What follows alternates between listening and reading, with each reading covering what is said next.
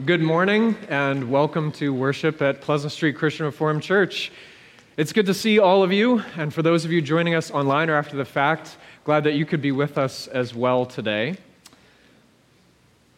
So as we are getting started at church this morning, I wanted to do a couple of welcome and announcements, as we usually do, because some of us are new and visiting. My name is Matthew. I'm the senior pastor here on behalf of all of us. Glad that you could be with us today.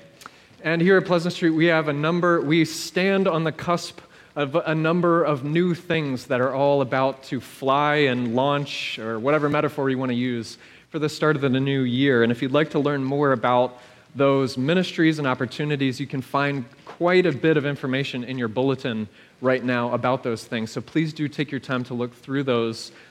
Join us for the things that seem like they would be helpful in your discipleship, in helping you know Jesus. And also do join us in praying for these things.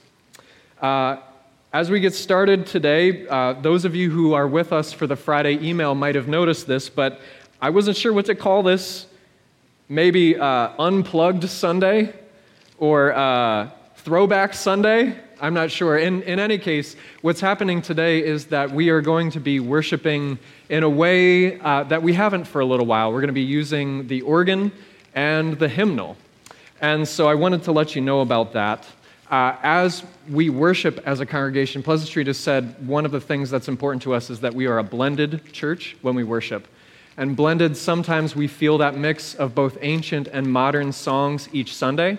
Sometimes we feel it in a greater variety. So today, we will be dipping back into a former part of our history as a congregation. We'll be singing with one of these, which, if I might direct you, is in the pew in front of you, conveniently placed there for your accessibility. Now, if you haven't seen one of these before, this is called a hymnal, and this was invented in case the electricity goes out. Because what happens is that even if there's a power outage, what you can do is, just watch closely, you open it, and you don't have to swipe, or there's no power button. The words are just there, right? They're just always there. It's very convenient. So if you have never used a hymnal before, we have the numbers. Each hymn has a number to it, right? And so if that's new to you, we'll of course have the words on the screen, but if you would like to follow along in the book, there's a number in the corner that tells you which song we'll be singing. So look for that number in your bulletin. I'll call it out for us too, and please follow along there. Thanks to Jonathan as well, who will be leading us from the organ as well. Finally, as I mentioned, when we worship, we are a congregation that speaks multiple languages. Some of us using this hymnal, I'm being a little coy, right? But for some of us, this is the first way that we learned to voice our praises to God. And so today we are getting to speak our native language. And for others of us, this is a second language that we are still learning. And so we want to make room for each other, both to celebrate those who are connecting with something very familiar and also helping each other for those of us for whom it is new. I want to tell you one story about my friend Brian, call him Brian, whom I knew in Silicon Valley. And he came to church with us, and it was a place where he was surrounded by people his age, always, and where he was surrounded by new and novel things. And then he came to church with us, and we sang with an organ, and I was talking to him about that after the fact. And I asked Brian, what was that like? And he struggled to find the words. But what he wound up saying is there was something about this that was settling, that gave rest to my soul, because he was around people who were a different age than him. And he was around a vocabulary and a set of sounds that were unusual. And so I tell you that story in case this is new to you, to invite you into the possibility that that could be your experience today too. But friends, whatever music we are using, right, whatever instruments we have, we are worshiping God, and God speaks all these languages. And so would you rise in body and spirit, and let's worship together. Congregation in the Lord Jesus Christ, in whom do you trust?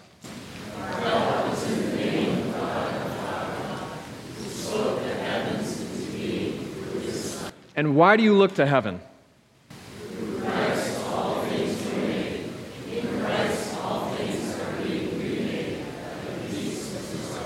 And what do we do now? We wait for the Lord with hearts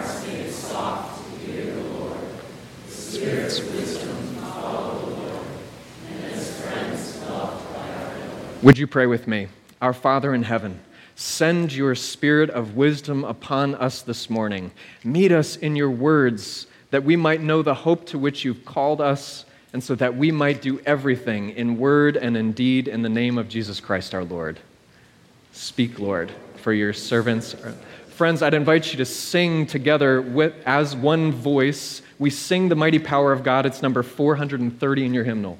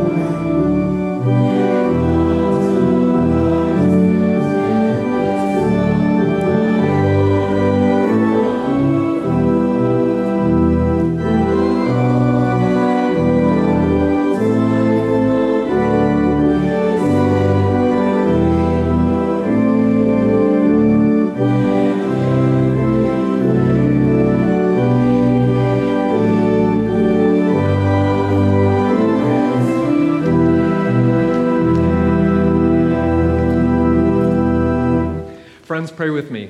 Lord God, we sing your mighty power that created all things and that is recreating us in Jesus Christ. Receive our worship now as we continue it in song. Amen. Friends, please turn with me to number 246, Come Thou Almighty King.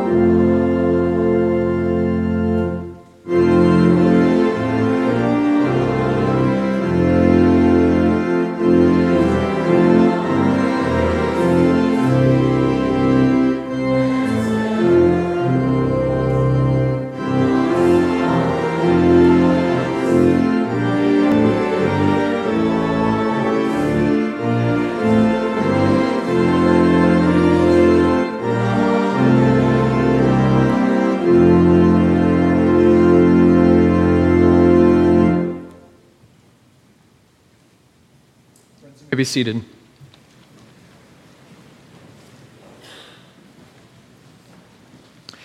We come, friends, to glory in the praises of our God together and to remember together his greatest and most praiseworthy act, to take us dead in our sin and to breathe new life into us. When we were lost and far from home, to run to us, to embrace us, to put a cloak on us, to bring us home. All the scriptures give us these images of redemption, renewal, restoration, healing, and wholeness. And this leads us to praise and also reminds us that as we continue to struggle against sin, in this place, we can acknowledge that to God, who has already shown us what he has done about it. And so, friends, would you join me in a prayer of confession? This is based on a document, part of our tradition. We are pulling out all the stops today, no pun intended, Jonathan. We're going to draw on the Heidelberg Catechism and its reflections on the Lord's Prayer, which is something we've been using in worship over the summer.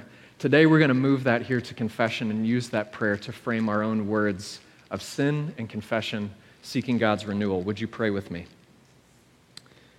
Lord Jesus, you taught us to pray, "Our Father in heaven, hallowed be your name. Your kingdom come, your will be done on earth as it is in heaven." Lord, we confess that we are more interested in ruling our own kingdoms than being ruled in yours. We confess that we'd rather let our own will run wild than submit to yours. Open our eyes to see again that your kingdom and your will alone are good. Lord Jesus, you taught us to pray. Give us today our daily bread. Forgive us our debts as we forgive our debtors. Father, we confess that we take credit for what you give freely. And so we are a people of small thanks and great anxiety. Lord, evil still clings to us, and there is no health in us. Forgive us our sins. And by so doing, give us the freedom and power to forgive our neighbors. Lord Jesus, you taught us to pray. Lead us not into temptation, but deliver us from the evil one. Father, we are too weak to face our enemies alone. The way of the world, the schemes of Satan, and our own selfish desires oppress us and threaten slavery. Uphold us in your Holy Spirit and make us strong so that we may finally resist our enemies until the day your kingdom comes in glory. For yours is the kingdom, and you, Father, are our all-powerful King. Yours is the power. And you, Lord, are willing and able to do what is good. Yours is the glory forever. And we glorify you, our Father and King, for you hear us even more certainly than we believe what we are praying. Amen. Come, Lord Jesus. In the presence of the Spirit, take a few moments to make these words your own.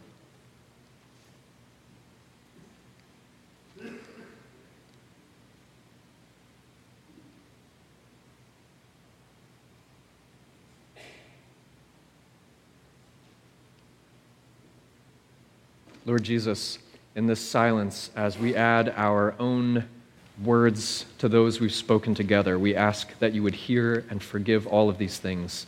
In the power in the name of Jesus, amen. Brothers and sisters, I come to you with good news from God himself today. Through the blood of Jesus Christ, our Lord, we have redemption, forgiveness of sins. The riches of God's grace have been poured out upon us.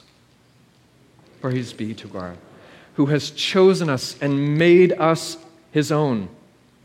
Praise be to our Father, who forgives and cleanses us and enables us to forgive others. Praise be to our Lord, whose kingdom comes even now. Praise be to our Lord Jesus Christ. Amen. Friends, in this good news, would you rise Let's respond to God together, singing "And Can It Be?" It's number 267.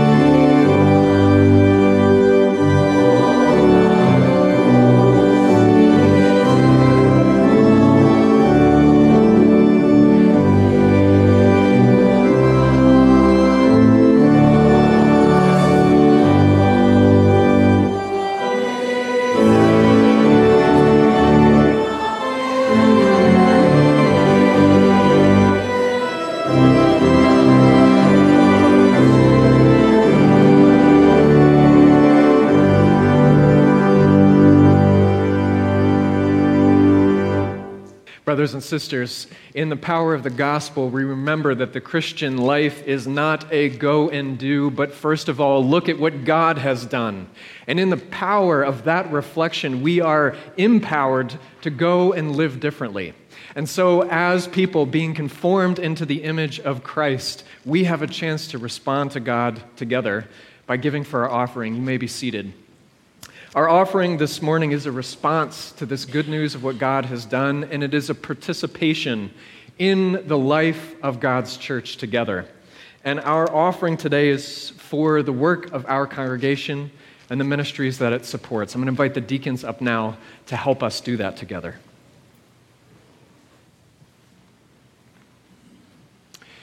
Our response to God opens our hands to give generously, and it also opens our hands to shake another person's hand.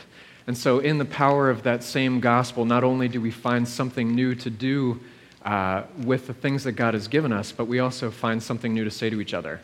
What I mean is we pass the peace. And so brothers and sisters, in response to God's making peace with you, would you rise and extend that peace to each other? For friends, the peace of Christ be with you. Greet each other.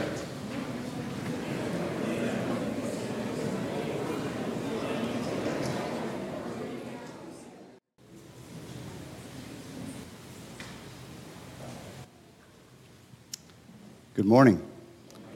My name is Brett Bume. I'm one of the elders here at Pleasant Street, and it's my privilege to lead us this morning in prayer. So you bow your heads to me, please. Heavenly Father, creator of all, we thank you for a glorious day today, and we thank you that you've called us into your house this morning. Better is one day in your courts than 1,000 elsewhere. Great are you, Lord, and worthy of praise. Your greatness no one can fathom. We thank you that you not only allow us to come to you in prayer, but you invite us to do so. So we come before you now. Holy Spirit, intercede for us and fill this place with your presence. Lord, on this Labor Day weekend, we thank you for the work that you have given us to do. You created us to work as you worked at your creation. You placed Adam and Eve in the garden to work in it, and we pray that you will bless the work that we do. And we pray for those who are looking for work that they may find it. Lord, we thank you that you also call us to work and serve in your kingdom. We are not called to be spectators, but to serve. Bless the work of our pastor and staff here at Pleasant Street, and bless the work of the many volunteers who serve and minister to our congregation. With a new church season beginning and programs starting after a time off, we pray that these will bring us closer to you and to each other. Help us to use our gifts and talents in service to others. Father God, just as you have given us work, you've given us a Sabbath as a day of rest from our labors, and a special day to worship you in your house. We thank you for the Sabbath. Lord, we pray for students who have returned to school. Bless them in their learning. May that they come to know that you are the God of language, mathematics, history, science, and the arts. And may they know that our world belongs to you. We also pray for the teachers who will be instructing the students. Grant them wisdom, patience, fairness, and joy in their work. And Lord, we pray a special blessing for Whitinsville Christian as they strive to nurture the academic, spiritual, personal, social, creative, and physical developments of students for Christ-like service in your world. May WCS continue to be a blessing to all who attend there. Lord, we rejoice today with Christopher H. and Brittany R., who will be getting married later today, and we pray that you will bless their life together. And we ask that you will protect and strengthen all of our marriages. Gracious Heavenly Father, we pray a blessing on those who are in our church who are struggling with health issues. We give you thanks and praise for successful surgery for Audrey B., and pray that she will continue to recover. We pray that you'll be with Carol L., who's having health issues, and we thank you that her spirit is bright and that she is at home now. We pray that you will provide healing to Karen S. and Cindy H. as they fight cancer, and be with their families as they come along to provide care and support. Lord, we pray for Heidi W., who is in hospice care now in the final weeks of her life. And we ask that you will be with John as he cares for her and for their girls as they go through this difficult time. Comfort them, Lord, and may they know that you are the resurrection and the life. We pray for all of those who struggle with illnesses, be they physical or mental. Be with those who struggle with pain or depression or anxiety or grief or loneliness. Lord, bless them and strengthen them and grant them the peace that passes all understanding. Spirit, we pray that you'll be on Pastor Matthew as he brings your word to us this morning. Speak through him and give us open minds and open hearts to hear what you say through him. Lord, we thank you for your saving grace. We ask that you will be with us all this week, and we pray that we will go into the world as your image bearers with the joy and gratitude of those who have been saved. We pray this all in our Savior's name, Jesus Christ. Amen. Good morning. Our readings this morning come from several chapters in Proverbs. I'm not going to list each of the chapters and verses as we switch around because they're going backwards and forwards, but the information is in your bulletin if you would like to look at it later, specifically where they came from. The word of the Lord. The sayings of King Lemuel, an inspired utterance his mother taught him. Listen, my son. Listen, son of my womb. Listen, my son, the answer to my prayers. Do not spend your strength on women, your vigor on those who ruin kings. It is not for kings, Lemuel. It is not for kings to drink wine, nor for rulers to crave beer, lest they drink and forget what has been decreed, and deprive all the oppressed of their rights. Let beer be for those who are perishing, wine for those who are in anguish. Let them drink and forget their poverty and remember their misery no more. Speak up for those who cannot speak up for themselves, for the rights of all who are destitute. Speak up and judge fairly. Defend the rights of the poor and needy. The poor are shunned even by their neighbors, but the rich have many friends. It is a sin to despise one's neighbor, but blessed is the one who is kind to the needy. Do not exploit the poor because they are poor, and do not crush the needy in court, for the Lord will take up their case and will exact life for life. Do not be one who shakes hands in pledge or puts up security for debts. If you lack the means to pay, your very bed will be snatched from under you.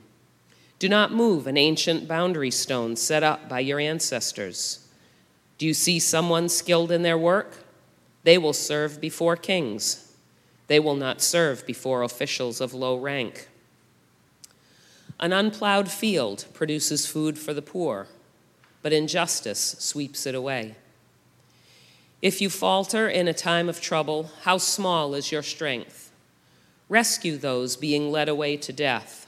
Hold back those staggering toward slaughter. If you say, "But we knew nothing about this," does not he who weighs the heart perceive it? Does not he who guards your life know it? Will he not repay everyone according to what they have done? Do not gloat when your enemy falls. When they stumble, do not let your heart rejoice, or the Lord will see and disapprove and turn his wrath away from them. The poor and the oppressor have this in common. The Lord gives sight to the eyes of both.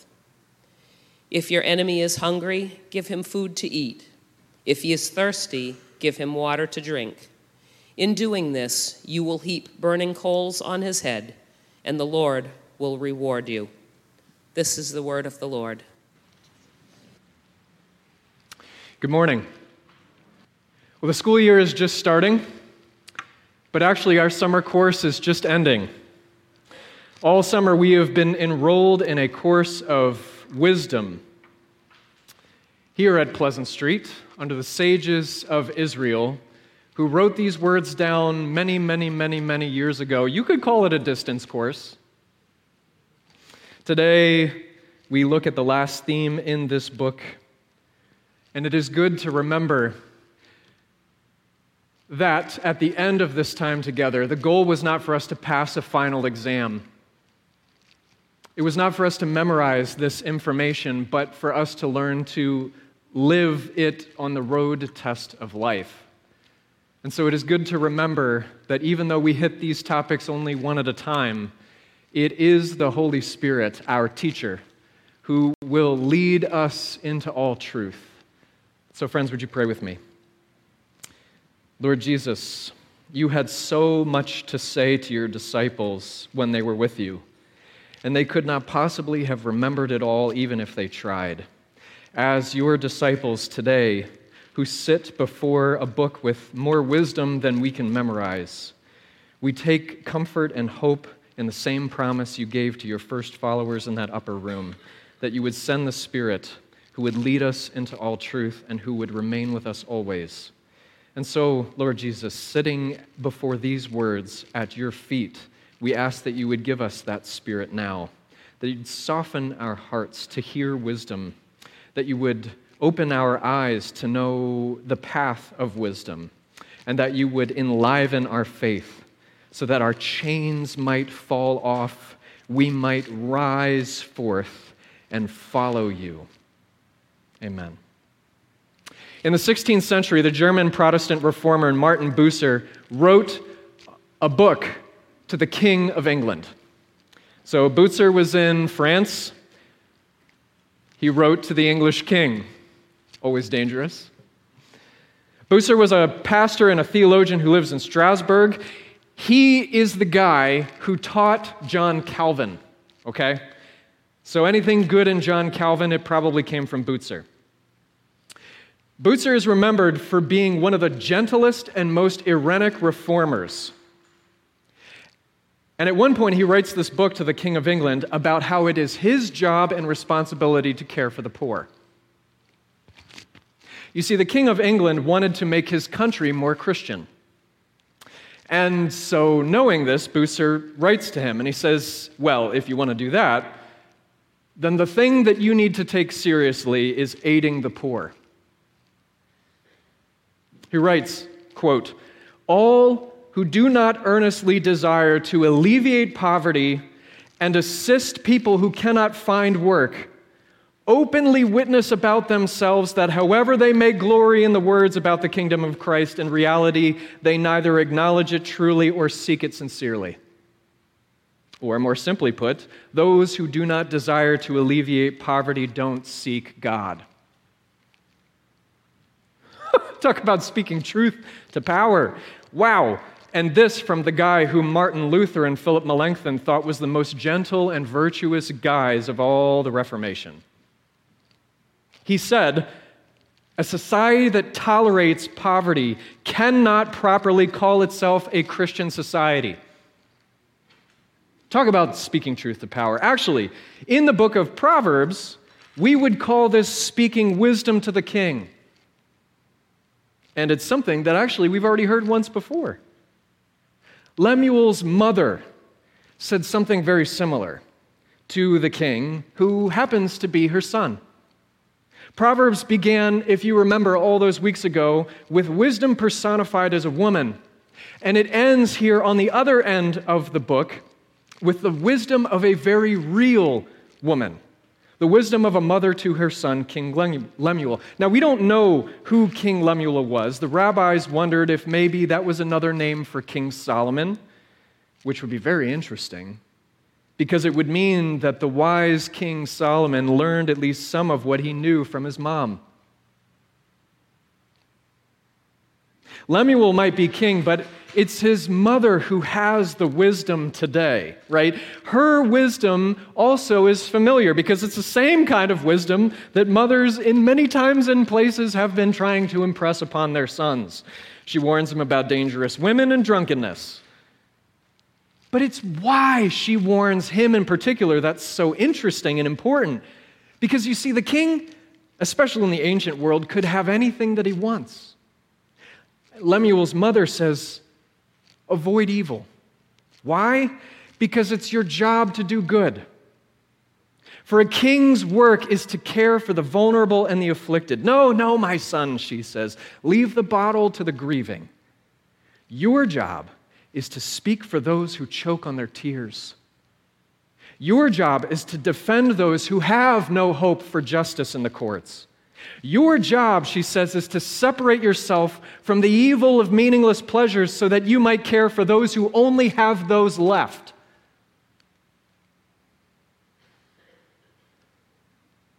We enrolled in this course back in June. Today, in our final lesson together, we hear the stern words of a mother. It is wise to care for the vulnerable. With considerable boldness, she tells that to the king, and also to us. Friends, the sages would tell us that it is wise to care for the vulnerable, but it may not always seem like it. Lemuel's mother and Martin Bucer are not alone. In fact, if you read the Old Testament, from Pentateuch to prophets, from Israelite narrative history to praise songs and the Psalms, the Old Testament speaks about caring for the vulnerable, the widow and the orphan, and the stranger who is in your midst. It is wise to care for the vulnerable, but it may not seem like it. Why? Proverbs 14, 20, and 21 gives us at least one of the reasons. The poor are shunned, the sage writes, even by their neighbors, but rich folks have plenty of people at their barbecues. Nobody wants to be friends with the poor or the vulnerable, and anyone who's been to middle school could say, duh. It reminds me of a story about Jeff, who was a pastor, who ran into Tony at his 40th birthday party. They'd not seen each other since college, but somehow they were able to pick up right where they left off.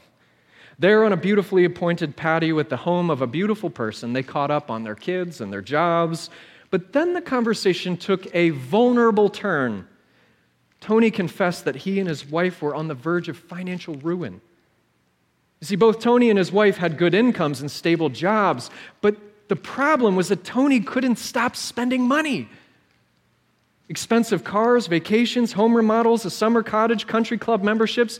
Jeff asked him the obvious question, why? Tony told a story. He explained that his dad left when he was 6 and his mom did the best that she could for 3 kids. But it was tough to make ends meet, and the poverty sometimes showed around the edges. In particular, at the start of 7th grade, Tony had had a growth spurt over the summer. His mom could not afford new pants. So Tony started the school year with short pants, which meant he also started the school year with a new nickname, Noah.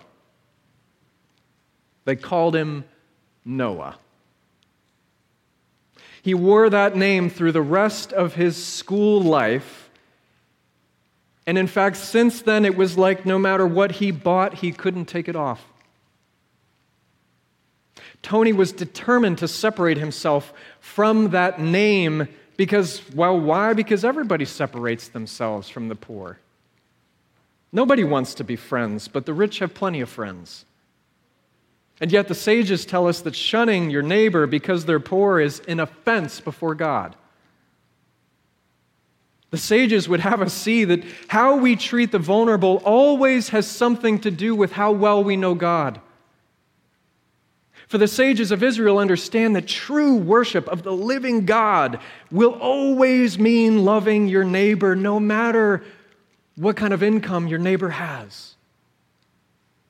And they tell us why. It's there in 22. It says, because God himself notices them, and God himself does pro bono work on their behalf, which is, of course, exactly what God did for Israel when they were vulnerable. It is wise to befriend the vulnerable because God cares for us when we were vulnerable. But now the sages get into the meat of the lesson. Believe it or not, that's just the introduction. Because what they want us to see is that it isn't just wise to care for the vulnerable, but also to care wisely. Which is why in chapter 22, right after telling us to be compassionate to the poor, they also tell us to check your compassion. Don't go and co-sign for someone else's loan, they say, especially if you don't have that amount in hand. Ruining your own future is as bad as oppressing the poor. So don't put up your family's land as collateral for someone else. They'll likely have to change the name on the boundary stone. Proverbs is not fond of loaning money. The sages would always much rather have us just give it away. And so the sages tell us to care by giving generously, and then they also add that we should care by helping to find something for the poor and the vulnerable to do. It is wise to give generously and also to seek the personal development of the vulnerable. And so they set before us this large, lofty, and good goal in our compassion. But then again, as anyone who has ever worked in this field of wisdom knows, the reality is always more complicated. It's not as simple as giving generously and teaching skillfully and giving opportunity. Why? Why is it not enough? Because sometimes the poor work hard and are well-skilled, and then other people take it away.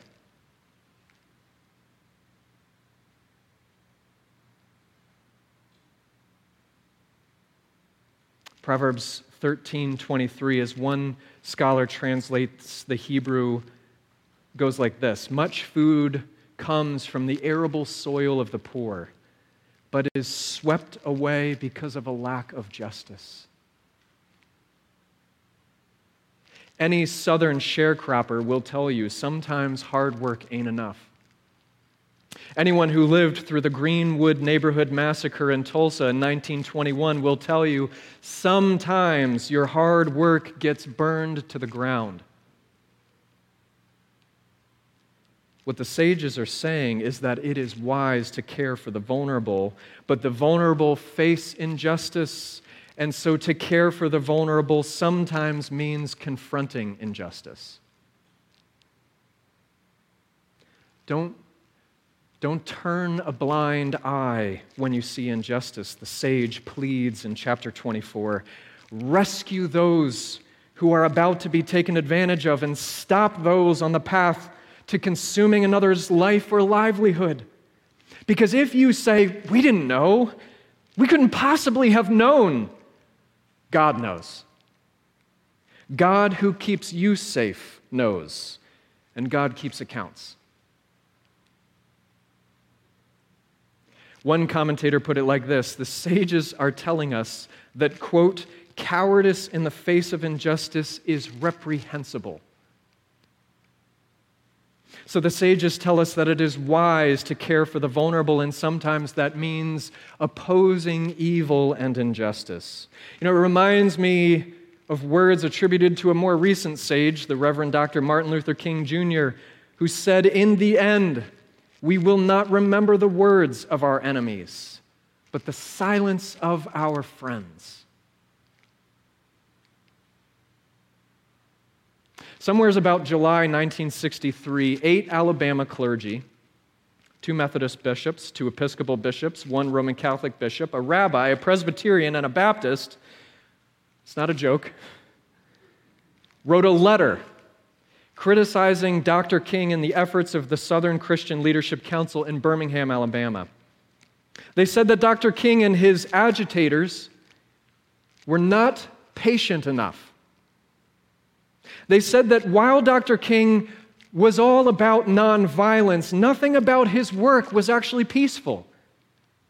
In fact, they said that Dr. King and the SCLC were only making things worse by talking about racism in Birmingham.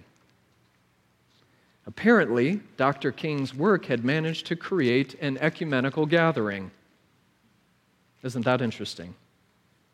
They found something they could agree on.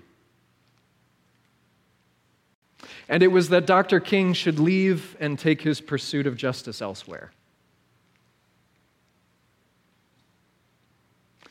From jail,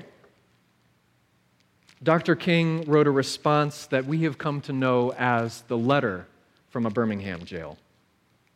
And among other things, in it, he explains why he has come all the way to Birmingham. It's very simple. He said this: I am here in Birmingham because injustice is here. Friends, it is wise to care for the vulnerable and sometimes that means showing up where there is injustice.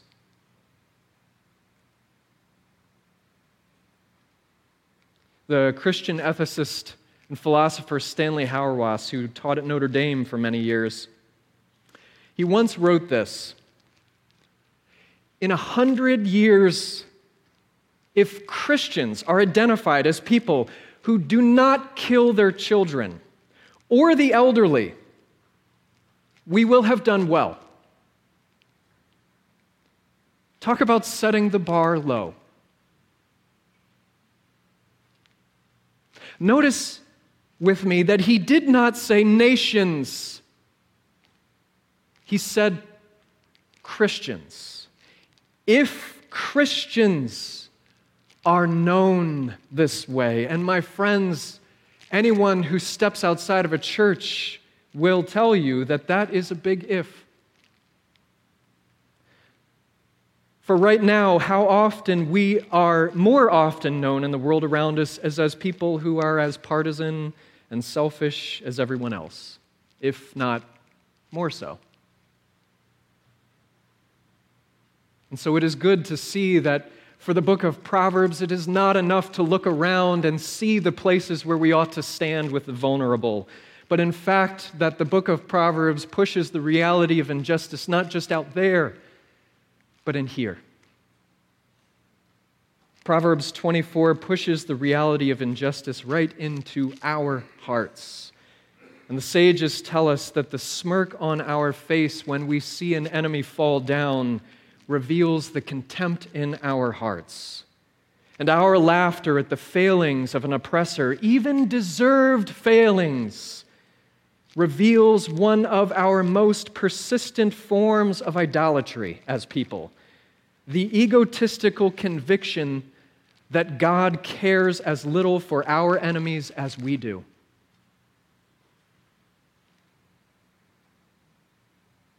There's an old Jewish proverb that the rabbis tell about Exodus 14. Exodus 14, if you don't know, is what happens right after Pharaoh releases his grasp on Israel because he has no other choice, and they walk through the Red Sea.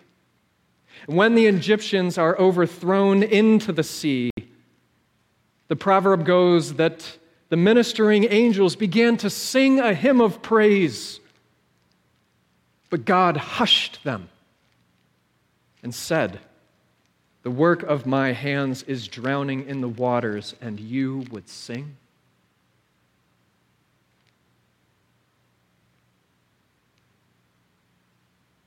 Keen spiritual psychologists that they are, the sages can see what is hard for us to see in this world. Injustice is not just out there, it is in here. I have met the enemy, and he is who? Us.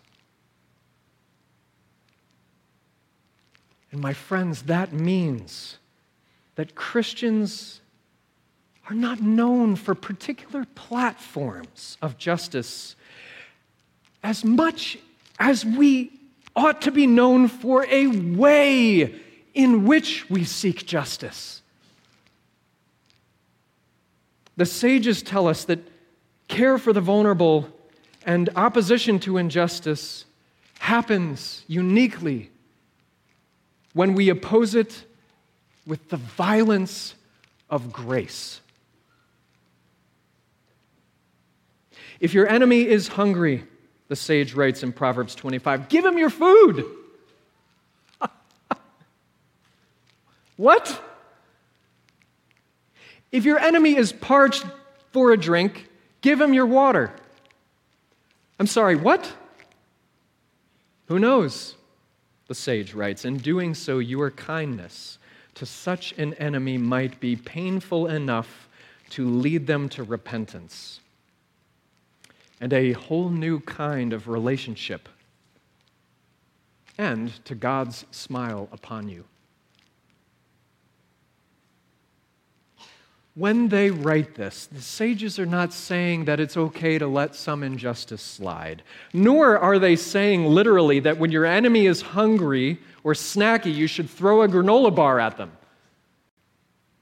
They're saying when your enemy's marriage falls apart, when they show up at your door because everything has been taken from them, when they've come to you as a last resort for whatever reason, you have an opportunity to invite them for a meal at your table. And who knows? Who knows? Maybe around that table, enemies could even become friends.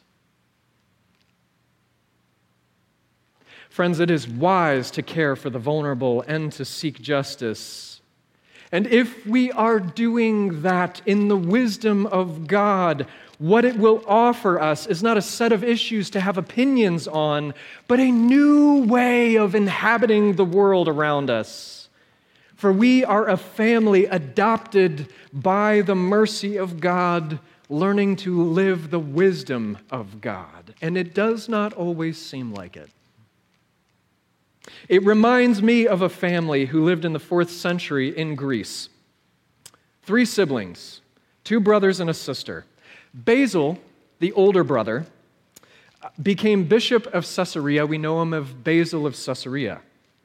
Gregory, a younger brother, became bishop of Nyssa near Galatia. We know him as Gregory of Nyssa. And they also had a sister named Macrina, and she was the oldest. All 3 of them were brilliant and passionate siblings. All 3 of them worked to care for the poor and overturn injustice in their ancient world there. Gregory wrote about the dignity of the poor in a world where no one did. He wrote this: "Do not despise the poor. Do not think they merit no respect. Instead, reflect on who they are, and if you do that, you will understand that they have taken upon them the person of Jesus." No one ever talked about the poor having innate dignity in the ancient world. You avoided the poor, and you thanked your lucky stars that you weren't one of them. But Gregory said God has made them and cares for them, and so ought to we. And it was that same conviction that moved older brother Basil in 396 to develop a new kind of building project. He goes around and he raises a whole bunch of money to build the Basileias. What is it? It was a city for the poor that included housing and also a hospital where he himself would come and tend the sick. It is where the idea of the hospital comes from. In fact, even lepers are welcome there.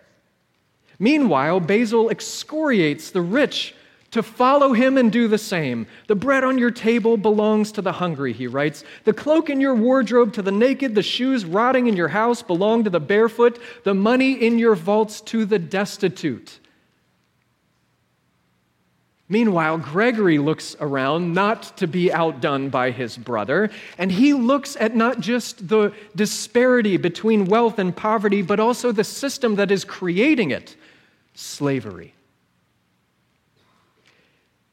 And in what is likely the very first anti-slavery sermon, in almost the year 400 AD, Gregory defines slavery as an unpardonable offense against God, and he says that all humans share the same nature, and that nature is free, and so you can't possibly buy or sell a person because they are literally priceless, while the hair of his congregation stood on end. No one had ever said anything like that before. But it was Macrina who probably does the most. You see, because across the Roman world, wailing at the sides of the roads or on garbage heaps are children and babies abandoned by parents, and it is a ubiquitous sight. No one thought it odd. Believe it or not, no one thought it odd. Some cities even made a virtue of the practice of infant exposure. It's practiced more often on girls than boys, we are told. Meanwhile, during a famine in Cappadocia, Macrina begins to go to the garbage heaps and rescue infant girls and take them home and adopt them as her own.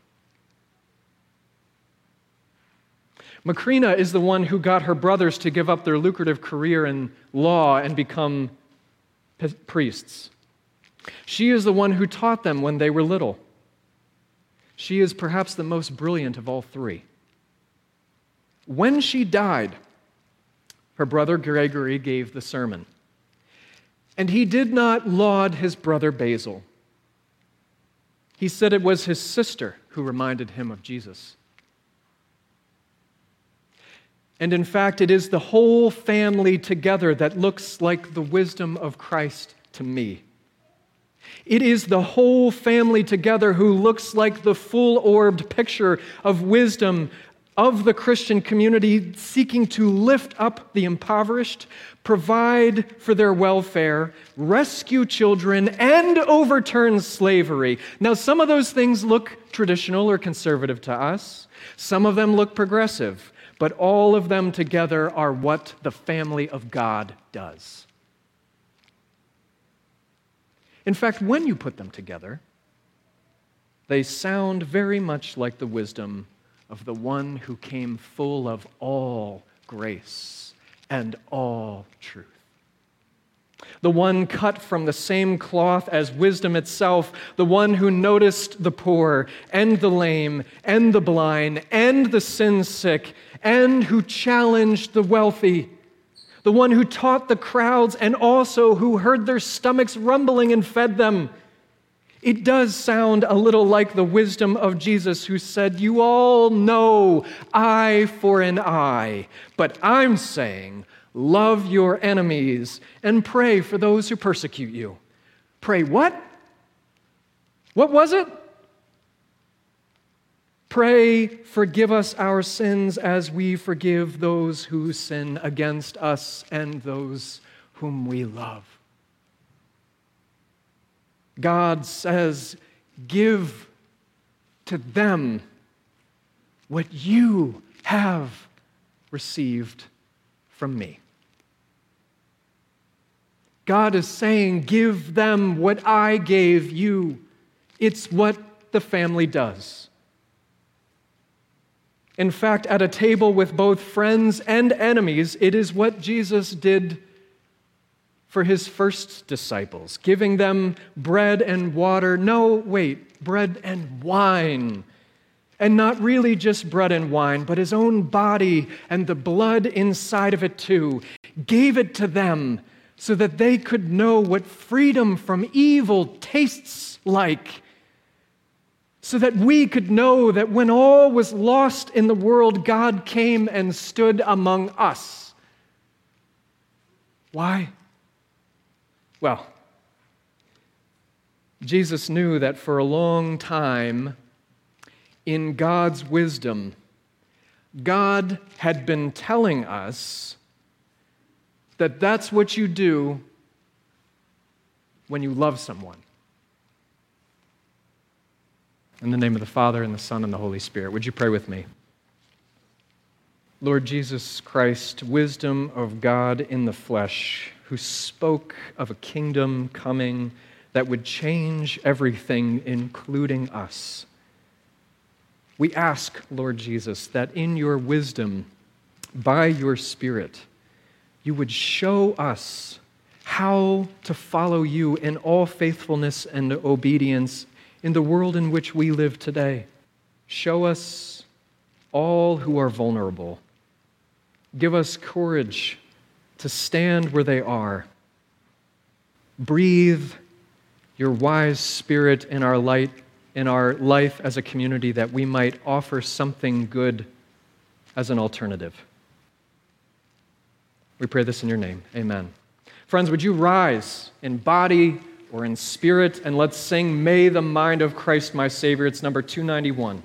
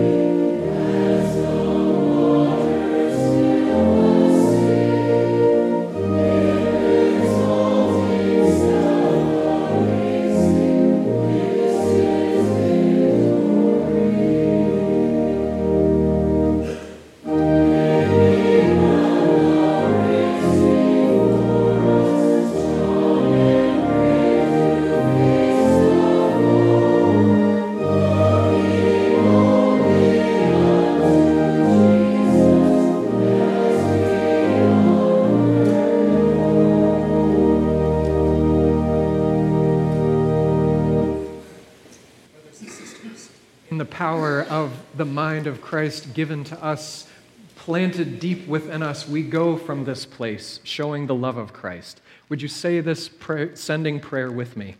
Friends, go in peace in the knowledge of God's power. Go in confidence in the knowledge of God's strength. Go in joy in the knowledge of God's love. Thanks be to God. Pray with me. God the sender, send us. God the sent, go with us. God the strengthener of those who go, empower us, that we may go with you and find those who will call you Father, Son, and Holy Spirit. Amen. Friends, go with God's parting blessing. The Lord bless you and keep you. The Lord make his face to shine upon you and be gracious to you. The Lord turn his face toward you and give you his peace. Let's go singing. Oh, for 1,000 tongues to sing. It's number 501.